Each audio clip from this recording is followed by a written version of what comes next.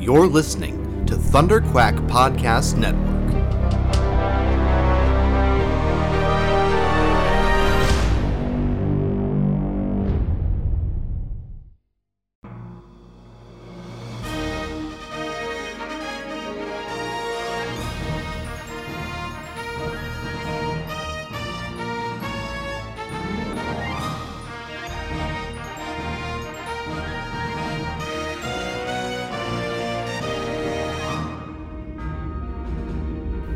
So you think you've got what it takes to join the Alliance?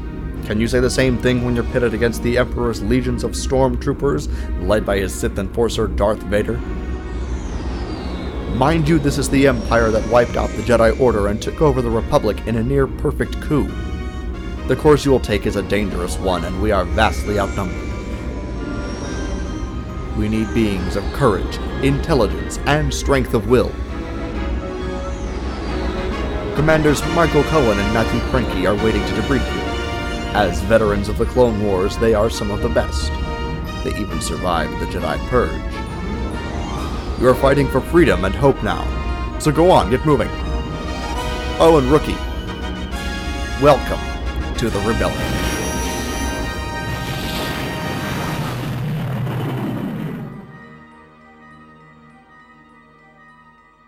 Hello, and welcome back to the Rebels Podcast. This is our 13th episode of Season 1 for the episode Rebel Resolve. I am one of your hosts, Michael Cohen, and with me, as always, my faithful co-pilot, Matt the Crankster Cranky.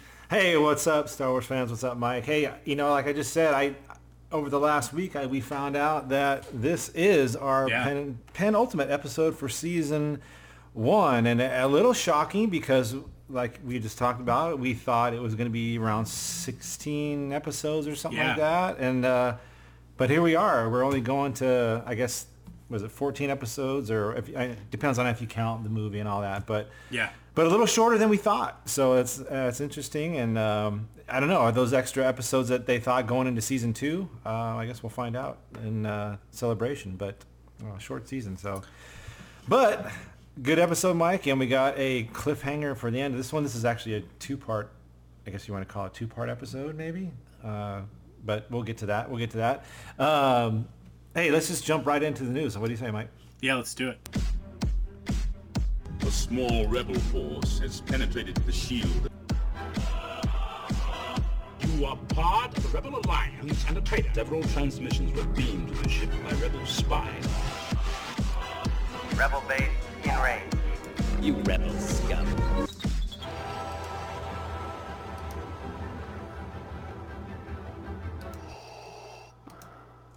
Yeah! Rebels! Rebels! All right, Mike. I gotta say, What's that? I don't know if I've said it before, but that news intro, to begin with, it was a little rocky. I felt like it, but it's growing on me. It's grown on me over the course of the season, and now I couldn't do the news without it. What's funny is I've had that for so long, and ever since I heard, that Rebels thing from Family Guy, as soon as I heard it was going to be called Rebels, I go, oh my gosh, I got to have that. I got to use that. Yeah. It's so funny.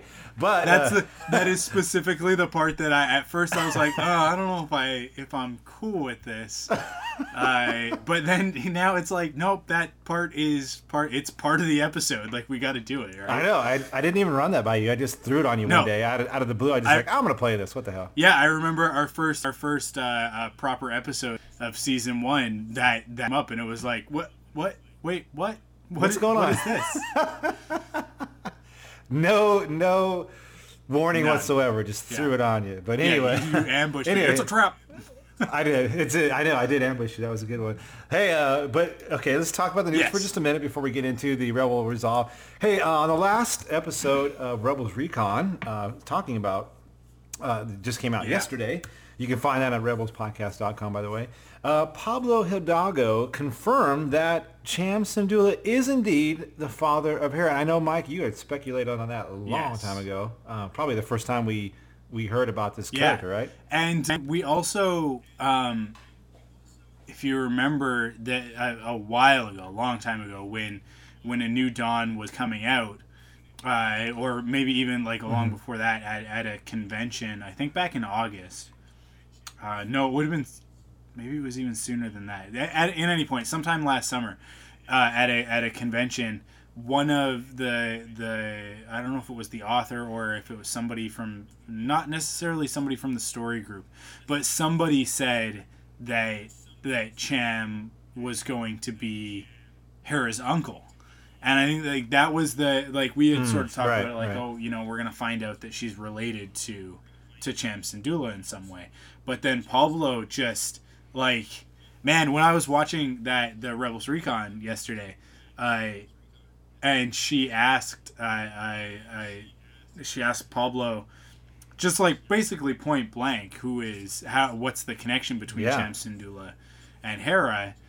I was waiting for, our standard Lucasfilm, oh, well, obviously there's a connection there, but we wouldn't want to ruin the surprise, so we'll just wait. Instead, Pablo's like, yes, Cham is actually Hera's father.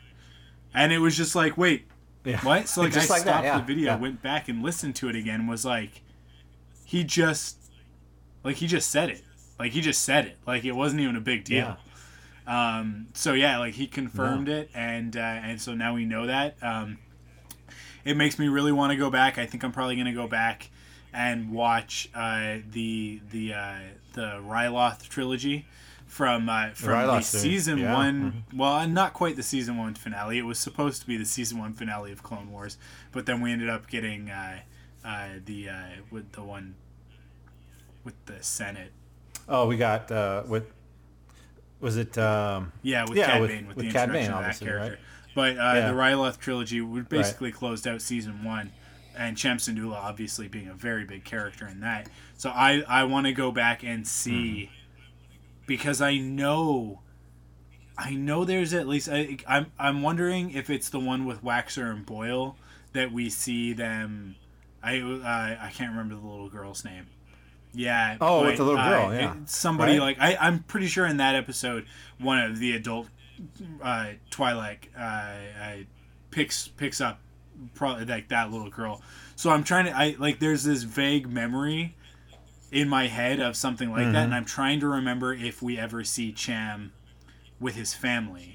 And I think it might be in like that last episode of it, or maybe it's in the first episode of the Ryloth trilogy. But I think it's in one of them that we see him with his family. So I'm gonna try and go back over the weekend, hopefully, if I can get some time.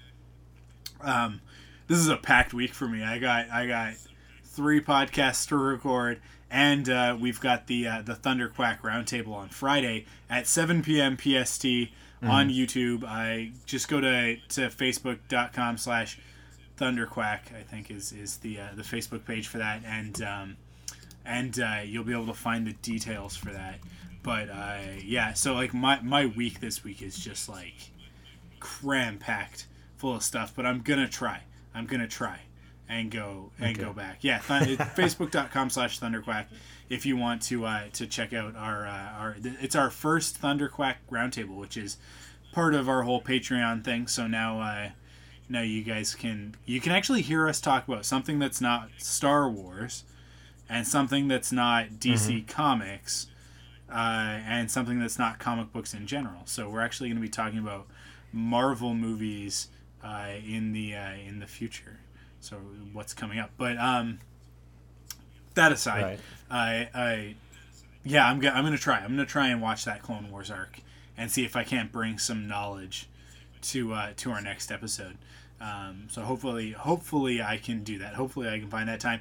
If I can't, I guarantee you one of our listeners can and will and has and can shoot us a quick email and let us know what they find out. So maybe that I'll assign that as homework and I'll try and get to it myself. But if I don't, then you got to help us. You're our only hope. So. Yes, seriously, yeah. No, I was pretty shocked as you when he came out, because that's not the norm for anybody from Lucasfilm to just come out and say, "Oh yeah, sure, that's what it is." So that was kind of a shock. And he, Cham, like you said, Mike, and Ryloth, he was a big part of that. He's part of the Twilight. Well, by the end of that story, he ends up kinda basically being one of the leaders of Ryloth, if I'm not mistaken, right? Because there's a bit of a civil war issue going on there. Like, he was part of like a resistance because the leaders of Ryloth were kind of bowing to the pressures of the Separatists, right? That's what the whole conflict was. So, I'm pretty sure by the end of that, he ends up actually being one of the leaders. But my guess, if I had to speculate, and I don't have to, but I will, is that so the Republic obviously comes in and helps save the day, right? We all know that from that Ryloth trilogy of episodes. Right. Yep. Mace Windu comes and they liberate Ryloth by the end of that story, and obviously leave a big presence on Ryloth in order to protect from the Separatists returning. And this is the part of Palpatine's plan that I think goes very unrecognized by a lot of people, and the genius of George Lucas. In order to create that empire, you have to have control over all of the systems, right? Like, one of the problems with the Old Republic was that you had the Senate, but this was the whole point of the Phantom Menace. Yes, you have the Senate, and the Senate says what the Trade Federation is obviously doing is illegal, but they're not stopping the Trade Federation from doing it because Naboo is too far removed from the Senate. So Palpatine, in a move of pure genius, takes the Republic's interests out into the galaxy by creating this clone army, and basically, as well as the Separatist army, and creating conflict all over the place, forcing all of these different regions to welcome Republic military with open arms. And then you get the turn in Episode 3, and obviously we focus on the Jedi Purge a lot, but the larger galaxy was also duped into letting an empire into their countries, into their cities and their planets and their systems, right? So my guess is that as soon as that happened, well, like, we're used to seeing Twi'leks as a slave race in the Star Wars saga, right? Yeah. And a lot of that, I think, has to do with the images of Return of the Jedi. And I think what you're looking at there is very much a sort of a consequence of the Empire taking over Ryloth, right? Because if there were enough troops on Ryloth, then what could Cham Syndulla do, right? Like, if they were already, like, if there was, think about Lando and how worried he is about when Vader says it would be a shame if I had to leave a garrison here, right? Like, that sort of chills Lando to the core. Well, guess what? There's already garrisons on Ryloth, right? There's already garrisons on all of the planets that are being protected. You know, Christophsis. I don't know. We could go through a ton of different planets that we've seen in conflict throughout the Clone Wars. So, with all of those troops already there, the second that the Emperor takes over control, direct control, and gives it to the like, establishes the Moffs and basically gives them say so, all of a sudden you've got all of these once liberated systems that the Republic liberated. Now the Republic are the ones oppressing the systems, and they're already there. Like, they've already taken over. It was just so. This is why he's called Darth Sidious. It was so insidious. Like, when you break down the word insidious, it implies not only, like, sort of this malicious intent, but that the malicious intent comes from inside. It comes from within, right? So now, to tie this all back to Rebels, now that we know that Hera is in fact Cham Syndulla's daughter, all of her motivation, especially in this episode that we're about to talk about, makes 100% sense. Why would she fight against the Empire? What motivation could she possibly have? Well, clearly her people have been subjugated by the Empire, right? And we saw the beginning of that story in the Ryloth trilogy in season 1 of the Clone Wars. And that is how you know that Dave Filoni is the right guy to put in charge of all of this stuff. Because he learned from the best. He learned from George, right? And this is the exact kind of move that George would make. Where it's like the seeds that were sown so many years ago, back in 2008. Okay? 2008. Yeah.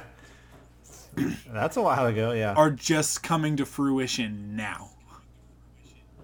That is so incredibly genius. And anybody who wants to take a crap on the prequels can just get lost.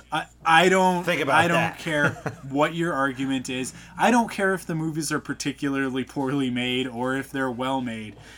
The story, the plot, and at the end of the day, as Star Wars fans, that is the most important part, because this is a saga. It's so much more than TV shows or movies or comics or books. It is everything, and it's that story that is the most important part.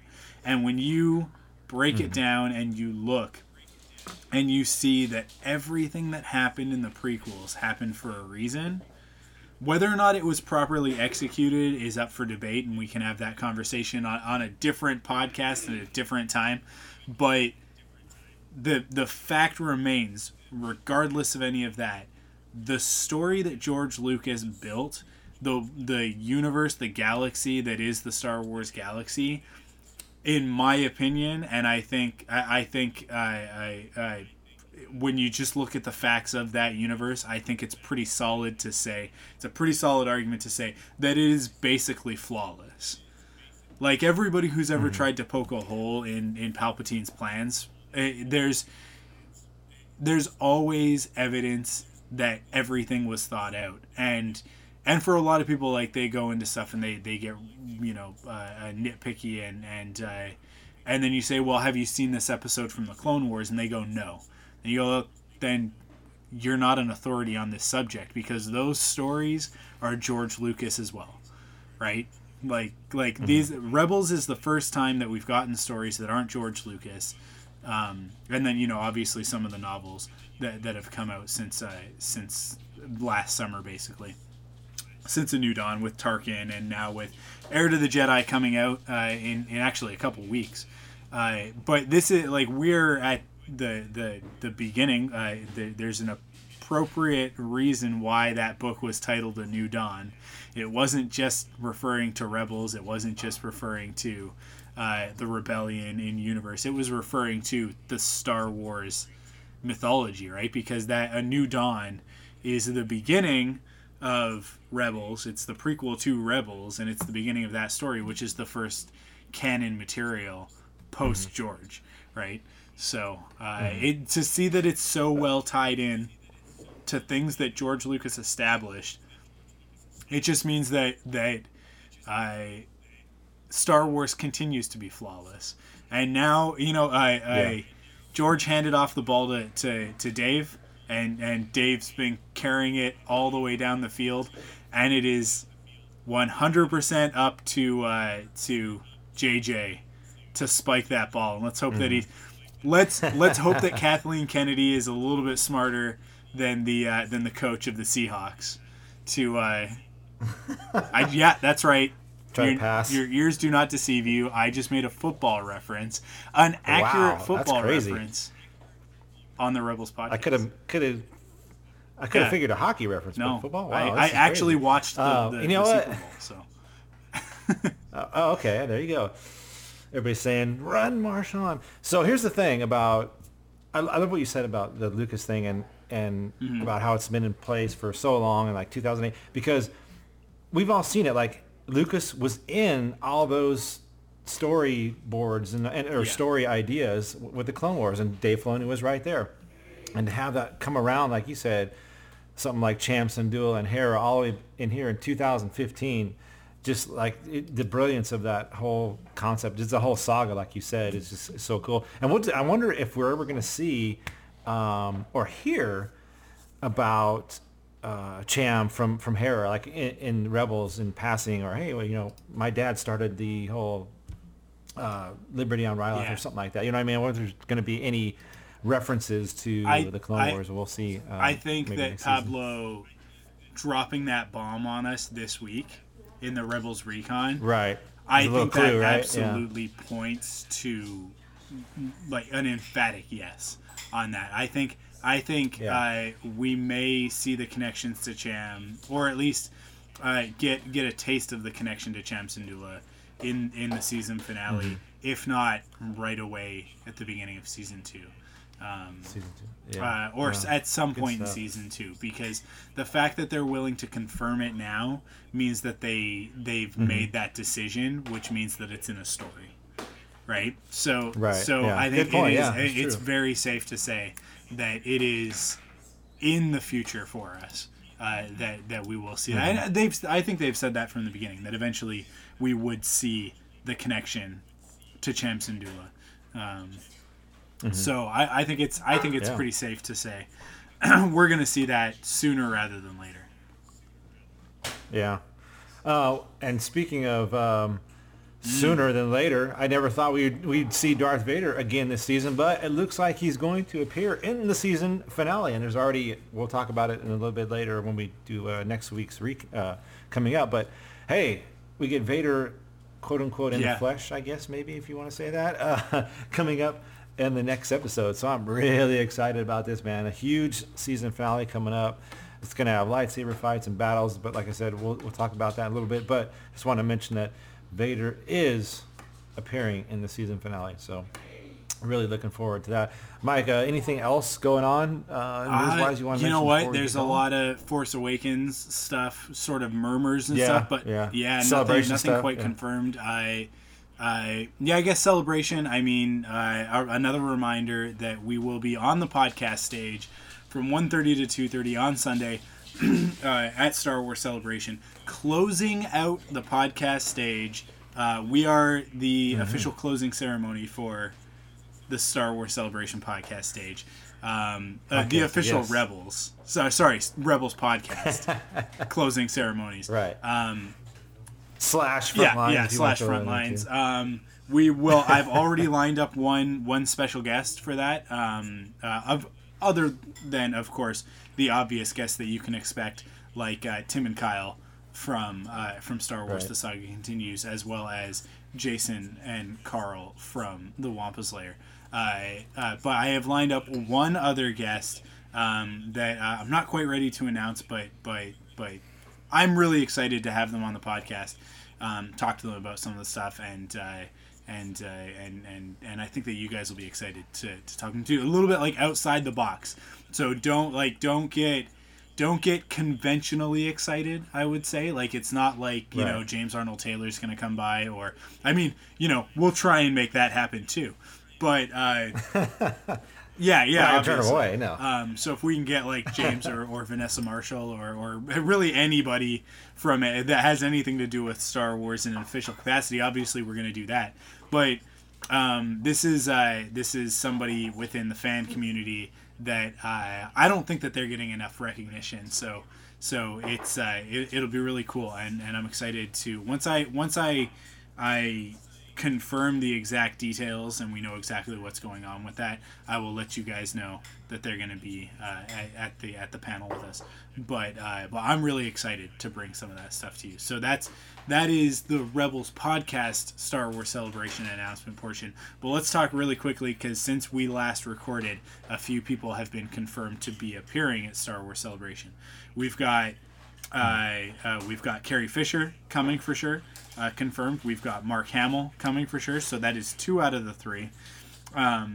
Obviously Anthony Daniels we already knew, Kenny Baker we already knew, Peter Mayhew I'm fairly certain will be there. We have lots of other stars of the Star Wars saga that have been confirmed. You can find all that at StarWarsCelebration.com. But the exciting but not altogether surprising confirmations that Kathleen Kennedy and J.J. Abrams will both be JJ, at Star Wars Celebration just confirms what I've been saying for a while, which is that we are absolutely 100% going to get the first Force Awakens trailer at Star Wars Celebration. Yeah. Whether that's opening ceremonies or closing ceremonies. But when you break it down, it just makes perfect sense, because what better audience to give a sneak peek and start the hype than the ones that are going to get the most excited, and that is the people who will be at Star Wars Celebration. I'm so unfortunate for people who can't be there that would want to be there. But here's the thing. You'll get to see it a week later. If not, if they release it, or sorry, not release it, but if they show it to us on the Thursday or the Friday, it'll be out by the Sunday online, I'm sure. Because within because hours, it will probably play ahead of Avengers Age of Ultron. I guarantee that. Mm-hmm. I will be so surprised if that's not the case. But I don't think that that's a stretch to believe that, they're gonna. There are two most anticipated movies of 2015, and they are Age of Ultron and The Force Awakens. What better way for Disney to conquer the entire planet, if not the solar system and then the galaxy, than to combine those fan bases by getting everybody who may not have gone out to see Age of Ultron. I don't know who these people are, but they're ridiculous. But the people who may not have gone out to see Age of Ultron on the opening weekend to go see the Star Wars The Force Awakens trailer on the big screen. I am sure that that's going to happen. So. Mm-hmm. And what better way to have, or who better to introduce a new trailer to everybody than JJ or Kathleen that's going to be there. Yeah, I mean, how cool don't expect any Force Awakens news between now and Celebration. I think that's another thing that's safe to say. Now, of course, now that I've said that, and I say that, one, because I think I'm right, which is why I say most things that I say, and two, because having now said that, by the time I release this episode, they'll drop some more bombs about, who Gwendolyn Christie is playing, or some new casting thing, or whatever. I think it's more likely to hear news about the standalone before Celebration than it is to hear news about The Force Awakens. Because with The Force Awakens, all that's really left to tell us is details. And I think they still want to keep a lot of that under their hats until Celebration, where they can reveal all sorts of cool stuff to us. So look forward to that. Yeah, definitely. And one more thing before we go. And you were talking about we're going to be at the podcast stage, and we might have. I'm definitely going to bring a couple of prizes to maybe hand out or whatever. I have got. So I've actually got a couple of things. I got a couple things. I know I've got a T-shirt or two to give away, and we've got. I think I've got some books, courtesy of DK that has sent us some stuff over the last little while, and so I mean, that is a given. If it's a Frontline / Rebels podcast panel, you can rest assured that there will be at least one prize to get from definitely. We'll get some stuff out to you. Don't want to miss that. So with that, I guess we're ready for a recap. Let's do it. Jedi Master Luminara and Julie is being imprisoned somewhere in the Stygian system. We can't pass this up. Use the Force. Ezra, your formal Jedi training starts tomorrow. I am the Inquisitor. Chopper, get us out of here! This is the Padawan I encountered on Stygian Prime. Have no fear. Help is on the way. There's a lot more at stake than you realize. Well, kid, you pulled it off. Was there ever any doubt? Yes. All right, here we go with Rebel Resolve. While with Kanan in custody, the Empire sweeps Lothal in search of the rest of the Ghost crew. Watching from above the city streets, Zeb and Ezra leap onto the patrolling ATDP Walker. Ezra stuns the driver while Zeb remains on top, firing at the stormtroopers who pursue them on foot. Chopper rockets through the air and joins Ezra on board the Walker. he plugs into the onboard computer, searching the Imperial prison for logs of any sign of Kanan.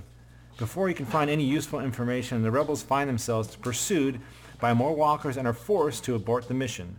Hera arrives in the Ghost, and the crew makes it back onto the ship just before their walker is destroyed. So, Mike, we open up. I mean, we're opening up right in the middle of action, and we kind of knew this was going to happen from last episode. Like, they're not going to sit around and wait. They're going to go for it, and we're just jump right into action. And Sabine, she hijacks this ATDP. Zeb's riding on the, he's riding cowboy style on top. We got Ezra inside doing his thing. They're fending off the other ATDPs. Meanwhile, they cut to Kanan, and he's getting ready to get tortured. He's got Callus and Tarkin in there talking to him, getting ready to torture him. And then finally, Hera comes to the rescue. But I think one of the important things was that the Empire, that is, kind of knew that Kanan must be someone important, that they were going to come after him, because they kind of shut down. I think she says they kind of take down their whole entire network, so nobody can go into there and find out where Kanan is. So I thought that was kind of an important thing. But just tons of stuff going on in this first action scene, Mike. What do you think? It was a great start to an episode. Very like Return of the Jedi feeling to me. Where we're just kind of jumping right into the action, right? Right on the Endor action, right? Kind of the same type of Zeb's on top. He kind of, he's kind of hanging on for dear life, and it's kind of the same, visual. Yeah, it had a lot of that sort of feeling for me. I really enjoyed it. This episode, I mean, obviously, I don't think that we can count this episode on its own. Right, I know what you're saying. Yeah. It's kind of picking up right where the last one left off, and obviously it ends with a to be continued. So really, it's going to be interesting next week once we get sort of our finale to all of this. Yeah. But yeah, I mean, a great first half to our season finale story, right? High stakes at this point, because man, what's going to happen to Kanan, right? And speaking of Kanan too, one thing I like too was, in the face of torture, he's still got this sense of humor, like nothing's bothering him. It's just kind of wow. He's just standing tall. It's like, hey, bring it on. Kind of the thing. I can't remember exactly what he said, but he's basically taunting back Tarkin. You know what I mean? Like, hey, whatever you got, just bring it on. So I kind of like that too. I'm sorry, Mike. Go ahead. If you want to continue. I'll continue. Okay. Oh, Microsoft Word is not opening for me. There we go. I have too many things open, too many things going on. Later, Hera speaks via hologram with Fulcrum, her mysterious informant. The hooded figure orders the Ghost Captain to cease all recon and rescue missions regarding Kanan. Ezra's message has indeed inspired people across the galaxy, but it has also drawn unwanted attention from the highest levels of the Empire. Going after Kanan is too risky to Hera and Fulcrum's larger plan. Kanan knew the risks, accepted them. I'm sorry, but you must focus on your next objective. But Fulcrum, Kanan is our objective. We can still find him. At what cost? You, your unit, the overall mission? There's something else, Hera. The transmission Ezra was able to beam out has attracted attention. Not just from civilians, but from the highest levels of the Empire. It was Kanan's plan. I guess it worked. Your mission was to be unseen, unnoticed, and now... Kanan wanted to inspire people. He wanted to give them hope. Well, he was successful. But if you are caught, if Ezra is caught, that hope will die. To protect your unit, to protect Ezra, you must stop your search for Kanan and go into hiding.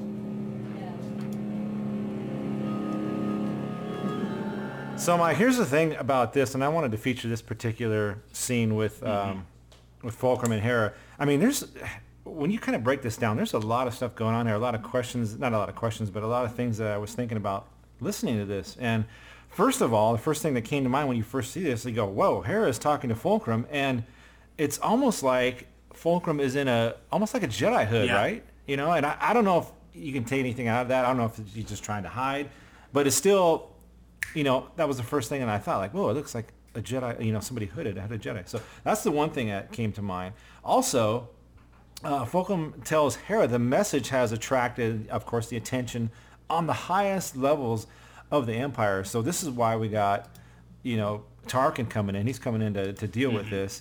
And I think here's the biggest thing that I got out of this. He says, or Fulcrum, or whoever it is, if you are caught, if Ezra is caught, Hope will die. So he's making it sound, or I keep saying Fulcrum is making it sound like, you know, it's Hera and Ezra are the important ones in this group. You know what I mean? He says, hey, Kanan, he's got to sacrifice. He did what he had to do. But I thought it was really interesting how he points out that, of course, I thought it would be Ezra, but he says Hera too. It's all about these two. So I don't know. What do you think about this, Mike? Yeah, I mean, it's man, this whole mystery of who is Fulcrum. It's pretty, I'm really hoping that we get our answer next week. Now, I mean, a lot of people really want this to be Ahsoka.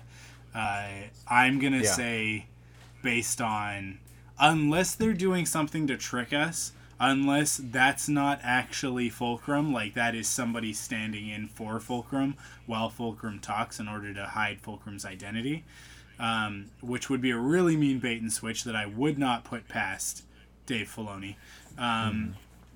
Unless that's the case, I don't think that this is Ahsoka. I think it's much more likely that is either Leia or Mon Mothma. That'd be cool. Either one of those. Yeah. You know what I mean? There was somebody else that, man. Leia, Mon Mothma. Shoot. When I was talking to Crystal, to my wife, about Fulcrum, and something, she said something about who it could possibly be that like threw me for a loop, and I was like, holy crap, yeah, no, it could be that person. I don't remember who it was though. Is she in the house? She's not in the house right now. Okay. I don't remember who it was, but yeah, I mean, there's a few options of who it could be. The other thing is that this could be a completely new character. Fulcrum could be somebody that we don't know. Now, and the other part of that is that Fulcrum could be working for somebody else, right? So if a lot of possibilities, right? Like I don't know. Like there's a lot of stuff going on there. There's a lot of moving parts to who Fulcrum could be. I'm telling you right now, based on that interaction from this episode from Rebel Resolve, that Fulcrum is absolutely a female. That voice you can just kind of get the sense, even though it's sort of cloaked. So I mean, I get you know, we don't have that much longer to wait. I think that we're going to be discovering the identity of Fulcrum sometime in the next episode. You know, with Vader showing up, I think that means that the good guys also have to step it up. So hopefully that means we're going to see somebody. I don't know. I really hold out hope that it is Ahsoka, but it just visually it doesn't look like it can be, because we've seen her with a hood on, and it definitely doesn't have that nice rounded top to it. So. I just think it's somebody like, I know the way this person Fulcrum talks about almost like the future of this group, how Fulcrum points out Ezra and points out Hera, and he even says, or Fulcrum even says, to protect Ezra, you know, you guys need to go into hiding. Like, this was too crazy of a plan to be trying to send this message out. Yeah, it worked, but you know, you guys are too important to put yourselves out there like that. So I don't know, that just that line and just that interaction just makes me think there's something else, you know, like it could be maybe a Jedi that's in hiding or something like that. So I think that'd be really cool to have a reveal like that. But we'll see. Like you said, Mike, I think it is coming. I think this would be a huge episode. I mean, we're going to find out. I mean, we're going to get Vader. We're going to find out who Fulcrum is. We're going to have this great battle. So, we'll see. We'll see what happens, though. Let's continue here. Ezra, Sabine, and Zeb ponder their next move in the search for Kanan. But Hera tells the team that they can't jeopardize their mission for one soldier. They must honor Kanan's choice to sacrifice himself for the greater good. The crew, Ezra in particular, find this hard to accept. Ezra devises his own plan to save Kanan, and he enlists Sabine, Chopper, and Zeb to help him.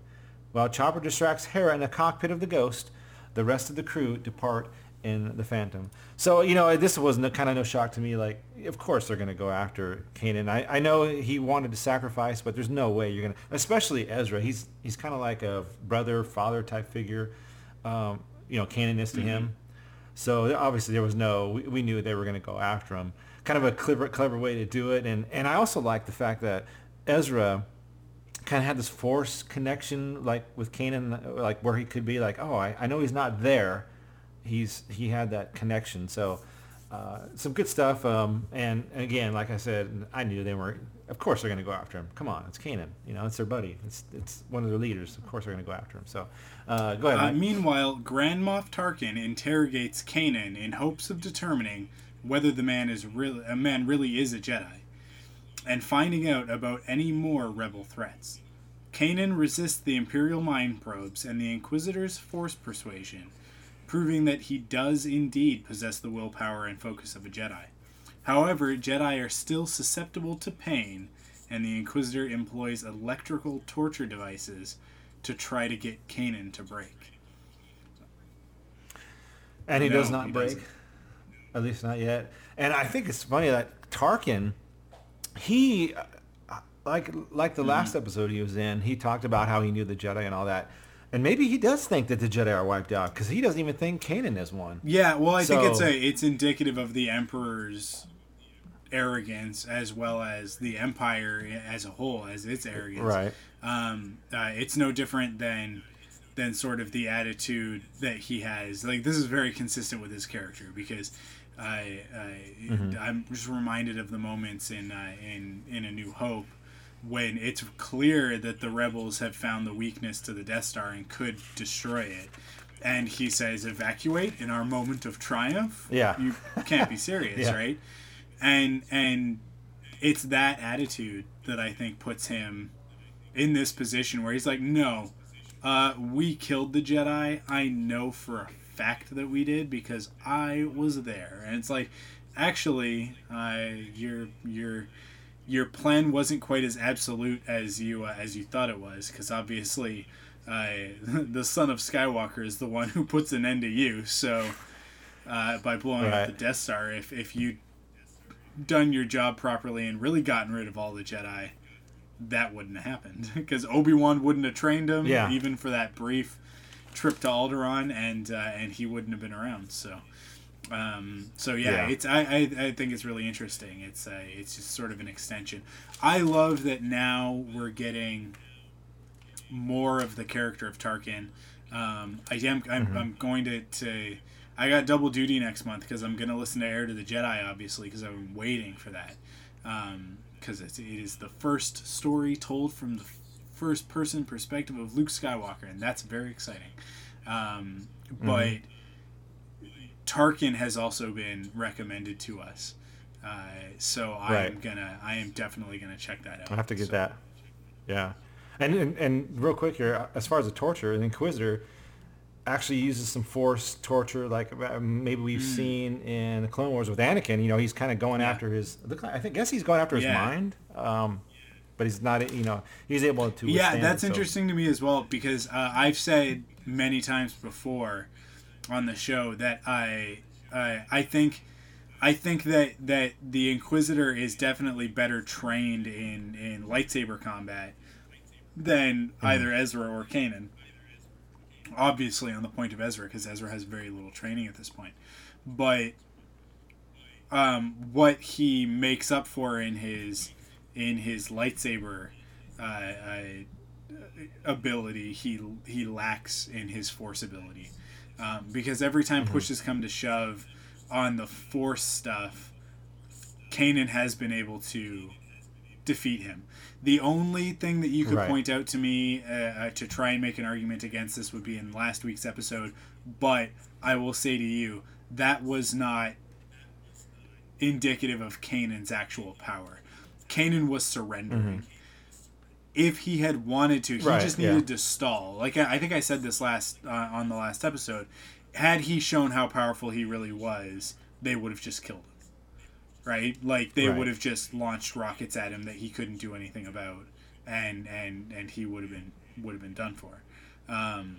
So Kanan made a very measured choice of, I'm going to stay here, I'm going to hold them off, I'm going to keep their attention, and that way everybody else can escape. And as Hera says at the beginning of this episode, Kanan knew what he was doing. He made his choice.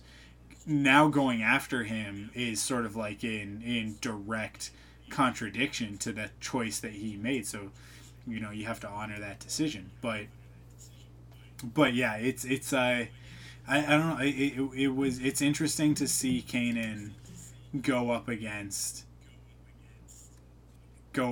I jumped ahead a little bit in the story. It's interesting to see Kanan go up against the Inquisitor in this Force capacity, and it's lending a lot of credence to why Vader is going to show up next week, because obviously based on Tarkin's assessment, the Inquisitor just doesn't cut it.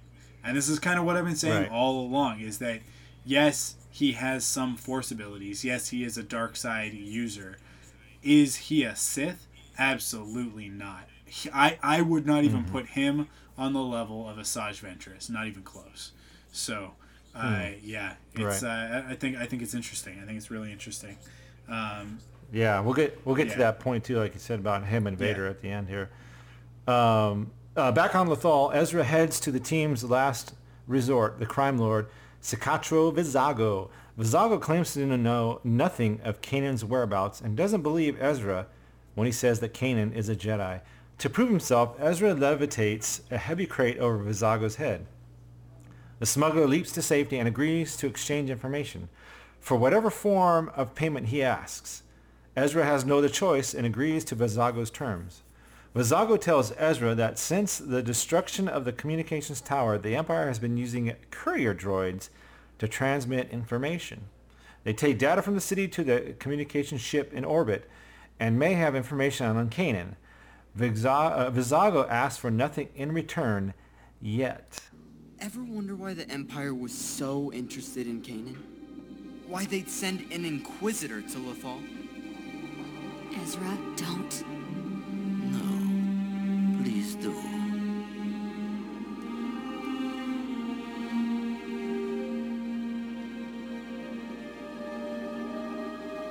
Because Kanan is a Jedi.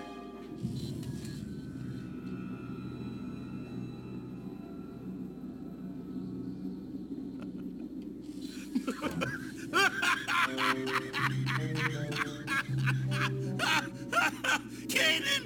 A Jedi? You're funny, kid. That scoundrel couldn't be a Jedi any more than you could.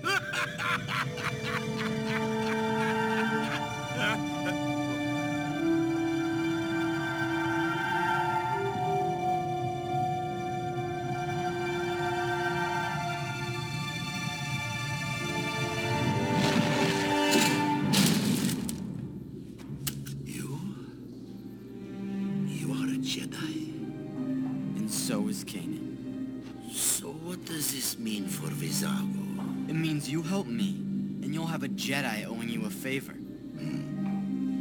Whatever I ask. Within reason. No deal. Okay. Whatever you ask. All right, come with me, boy. Alone. I think Mike was great about this is Vizago. He doesn't even, as we find out, he doesn't even ask for anything yet, and it's like, whoa, what could he possibly want? Does he really want nothing yet? Or does he have something in mind and he just doesn't want to say anything yet?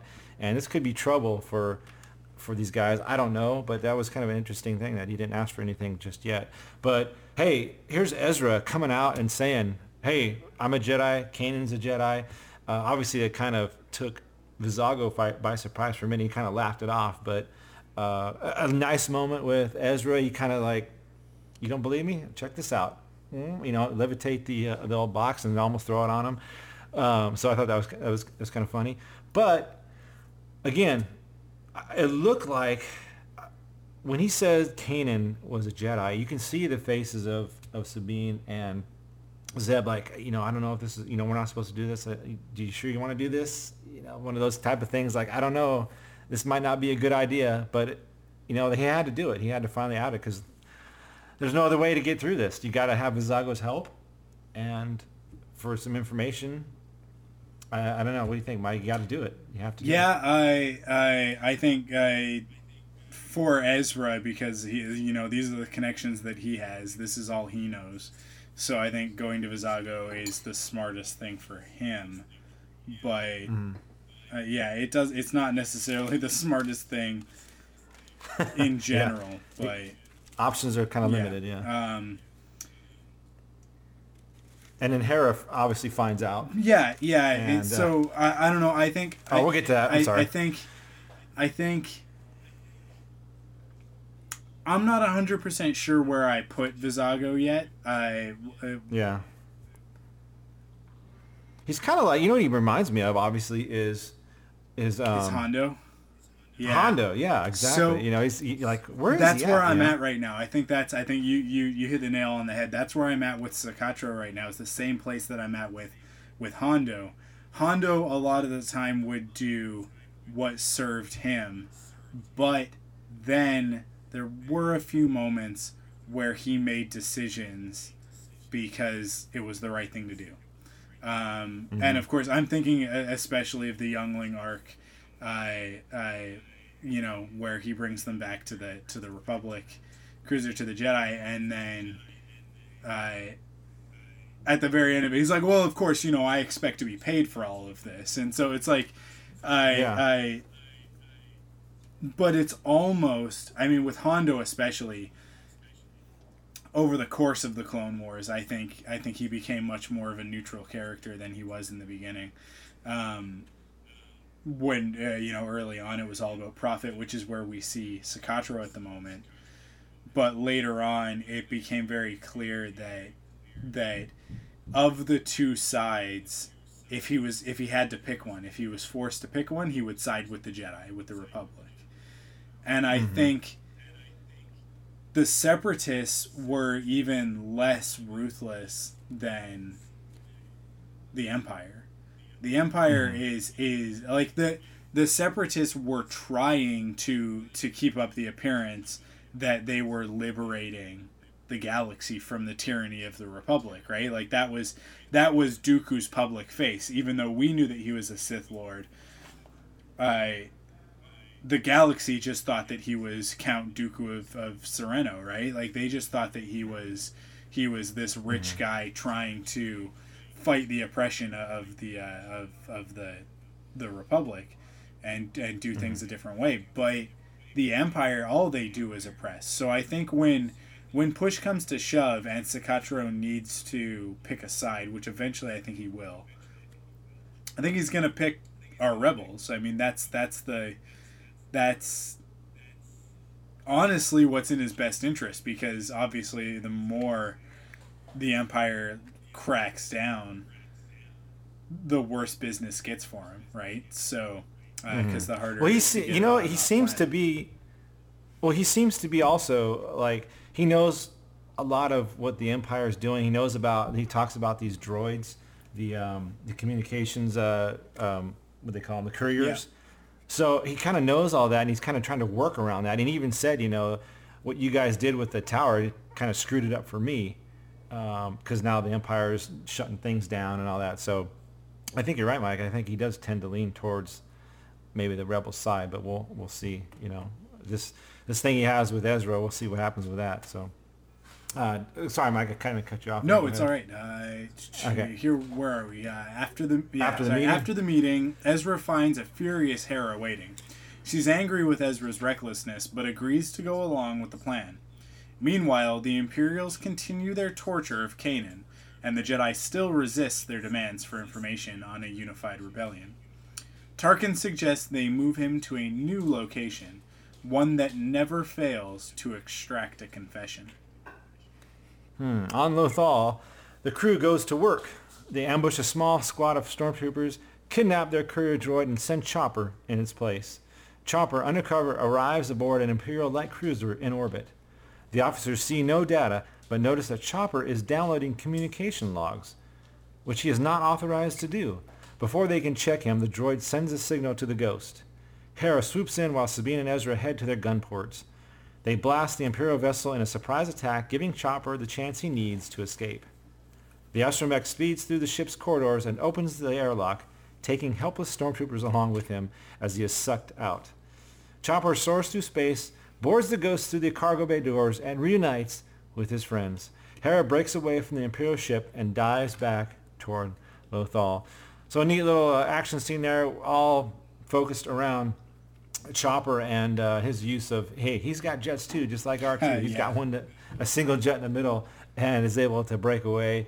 Ezra's plan worked to perfection. And the only thing I would say is, like, what's up with the Empire? I mean, they have these droids, these courier droids, and they got no protection up there. I mean, you think they have like a squad of TIEs kind of hanging around or something like that? But hey, I guess they're trying to save some money on gas. I don't know, but pretty easy, pretty easy for them to trick them and to get Chopper up there. I think one of the reasons why our rebels are why it's so easy for them to do their jobs is that the Empire is full of holes, thinking that it has complete control.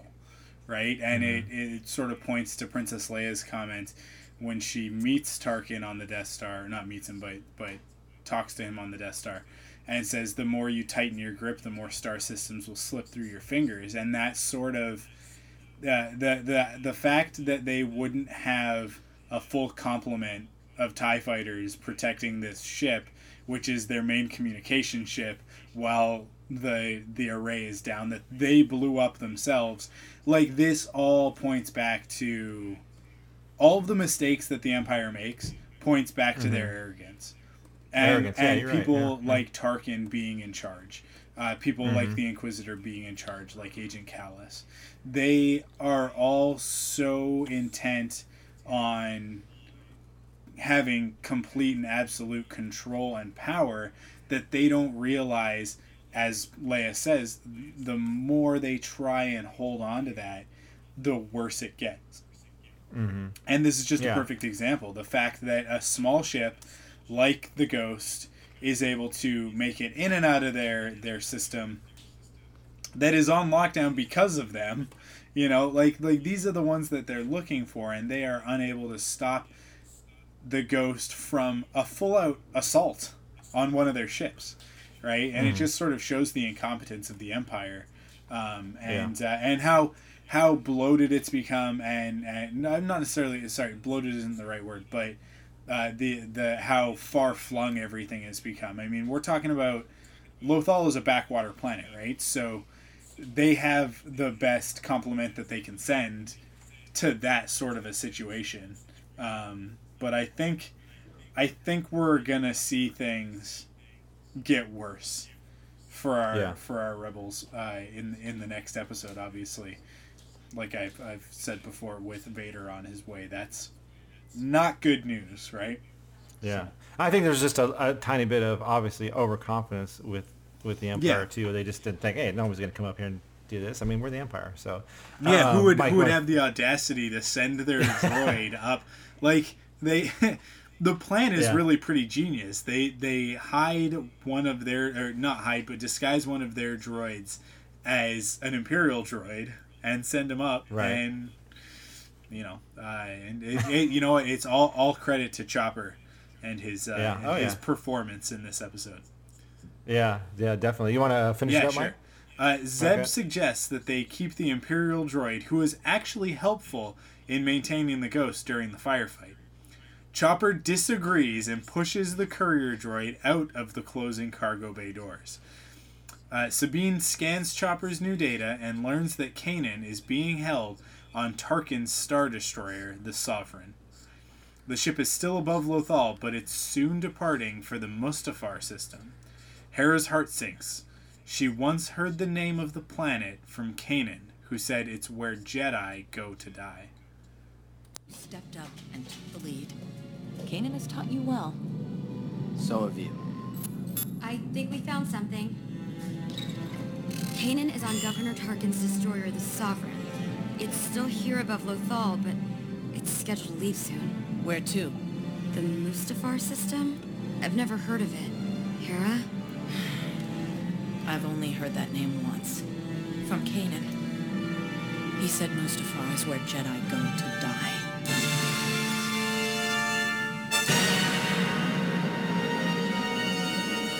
Wow. It's crazy, Mike. You know, here we go. I mean, we're talking Rebels, and we're going to be going to Mustafar. I mean, that's pretty cool to be. Obviously that's what's coming in the season finale. We're going to see Vader on Mustafar. Are you kidding me? Yeah. What? Oh my goodness! Very surprising, right? Yeah. And Kanan knows. Here's another thing too. Kanan knows about Mustafar, so I wonder if, he must have learned it through when he was a Padawan or something like that. Maybe I don't know. That's kind of interesting because, well, maybe not, because end of episode 3 is kind of when the first time we heard. No, let's see. Did we hear Mustafar in Clone Wars?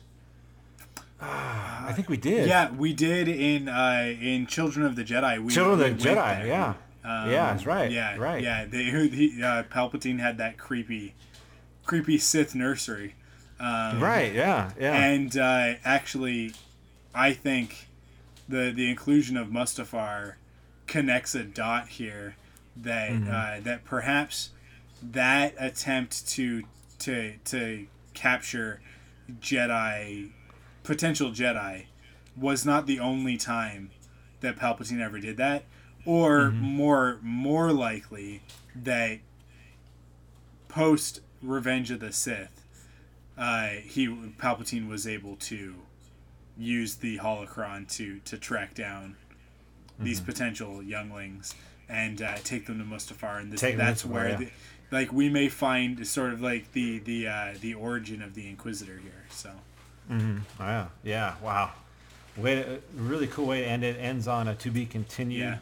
And although I will say, as much as I really I loved everything that Chopper did in this episode, I think he was a real. It was a great performance from Chopper. I mean, the moment when Ezra finds him in Kanan's bunk, and sort of like the two of them decide that they're gonna find Kanan at all costs. I appreciate all of that. I appreciate everything that Chopper did.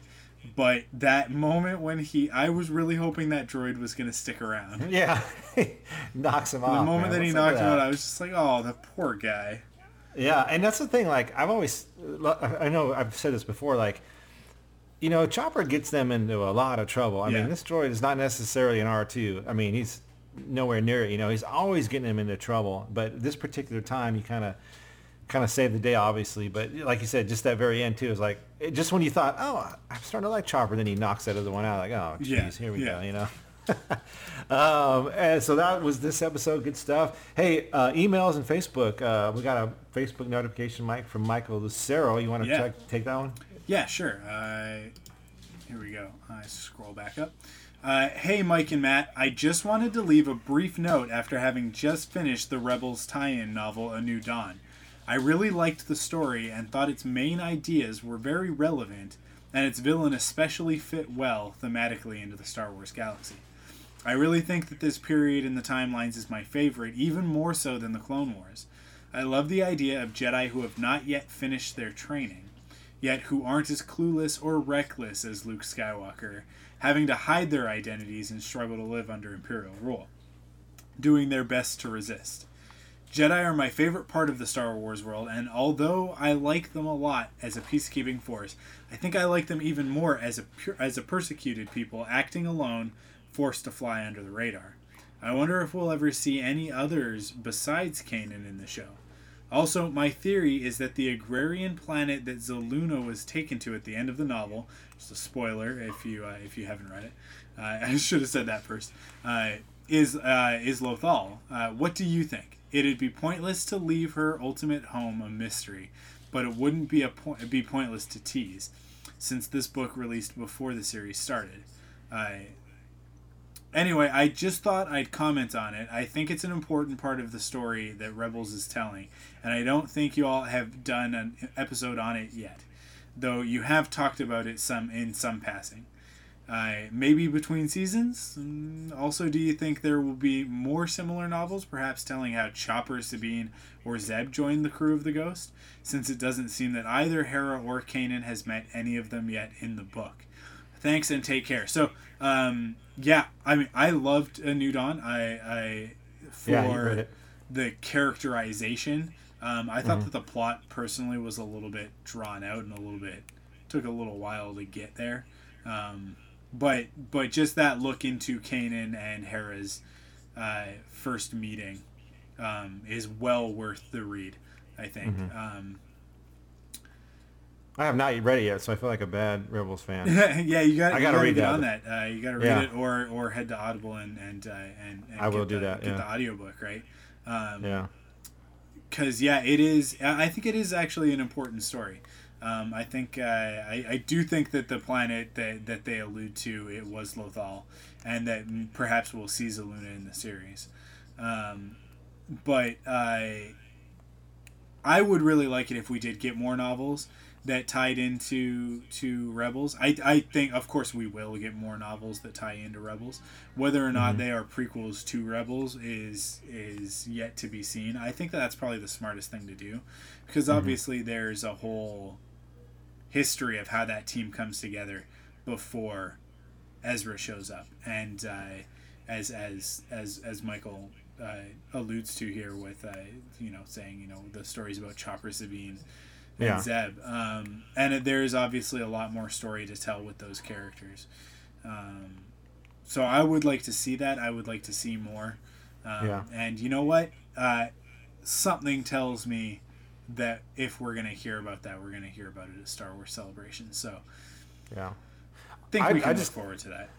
I'd comment on, like I said, I haven't read that book yet, but I will. And he says, he just asked a question about, do you think we'll see other Jedi on the Rebels show besides Kanan? And I kind of hope we do.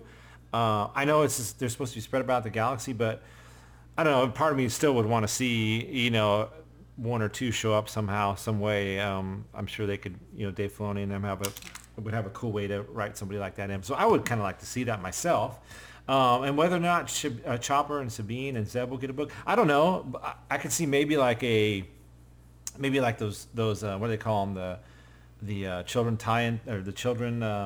Like a junior reader sort of. Like thing. A junior reader, maybe something like that, maybe, or who knows, maybe a comic. But I think you're right. I think there is definitely a story there on just how this crew got together, because they are. Yeah. It's such a wild crew. It's kind of neat to see how they all came together. So good stuff, Mike. Thanks for the I think that was from Facebook, if I remember. Yeah, Facebook. Yeah, so. Yeah. Keep them coming, folks, on Facebook or email, whatever. Any thoughts you have, we'd love to hear them, especially now that we're coming up in the season finale. You got to give us your thoughts on the season finale of Rebels, definitely. Yes, so absolutely. Don't hesitate to do that. Hey, next time on Rebels, Mike, we are finishing up season 1. Of course, it is entitled Fire Across the Galaxy. The mission to save Kanan ignites a fire across the galaxy, and here's a quick taste of that.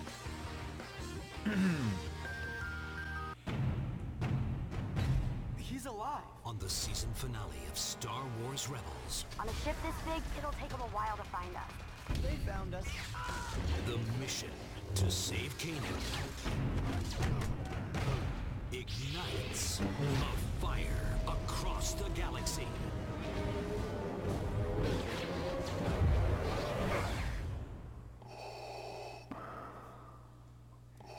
Oh, man, I love hearing that. I'll tell you what. This is crazy, Mike. I'm going to get Vader. I'm going to get the Inquisitor fighting, looks like, Kanan and Ezra. Jailbreak. I'm all in, man. I can't wait for it, man. Yeah, absolutely. Man, if you've seen that trailer that they released, it just... Yeah. I mean, if you haven't, you can pause the episode right now, go watch that, because it is intense. It's crazy. It's not a long trailer. It's a very brief look, but I'm so excited. I'm so excited for the season finale. Yeah, and here's a quick little update that it is not on the Disney XD app. So everybody is going to be watching this together next Monday. So there's no early bird looks at this thing. I mean, they're saving this for everybody to watch at one time. So if you guys were wondering, like, what's going on? How come it's not on the Disney app? They don't want it on there yet. This is the one episode where they're going to make sure everybody gets to see it once. So, yeah, definitely, man. This is going to be a good time. Can't wait for Monday. So that's going to do it for this week, though.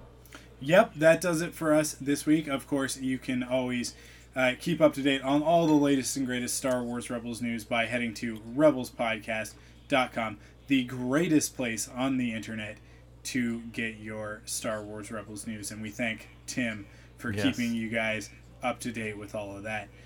He does an awesome job over there at rebelspodcast.com. Of course, you can also follow us on Facebook at facebook.com/rebelspodcast, on Twitter at rebelspodcast. You can follow me on my own Twitter at arkwolf, ARKWULF. And Matt, what's yours? Oh, mine is at the Crankster, TheKrankster. And of course, we've got to mention Patreon. You head over to patreon.com/thunderquack, and you can help us bring great podcasts like this to you. We appreciate everybody who does contribute over there. One great perk that you can get at the $10 level is early access to every episode of the Rebels podcast. So that means that you will get it a full day before it's released. And so if you cannot wait to hear what Matt and I have to say, just head over there, patreon.com/thunderquack, and pledge at the $10 level. But I think like the best value at the of course you get this at the $10 level, but you can get it at the $5 level, and that is entrance into our Patreon Thunderquack Patreon Club on Facebook, which is the exclusive elite Facebook group just for our Patreon contributors, and we have lots of awesome conversations over there. Yeah, definitely. But all sorts of stuff, not just Star Wars, not just everything. Arrow, but everything. Good so stuff.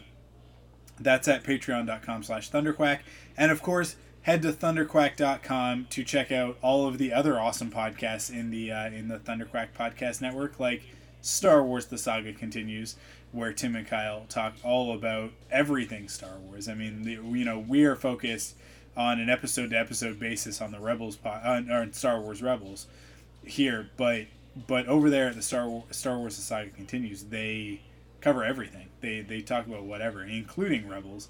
So if you want to get more perspective on Star Wars and great conversations, you can head to thunderquack.com and find that, as well as links to Quiver Podcast, the Pullbox Podcast, and we've got new podcasts coming as well. So that is everything for us this week. Of course, we love to hear from you guys in our mailbag, and you can send us emails to rebelspodcast@gmail.com.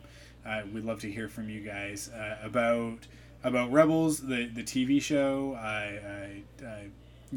collecting, which we don't talk about very much because there's just not that much going on at the moment, but I think that's going to change pretty soon.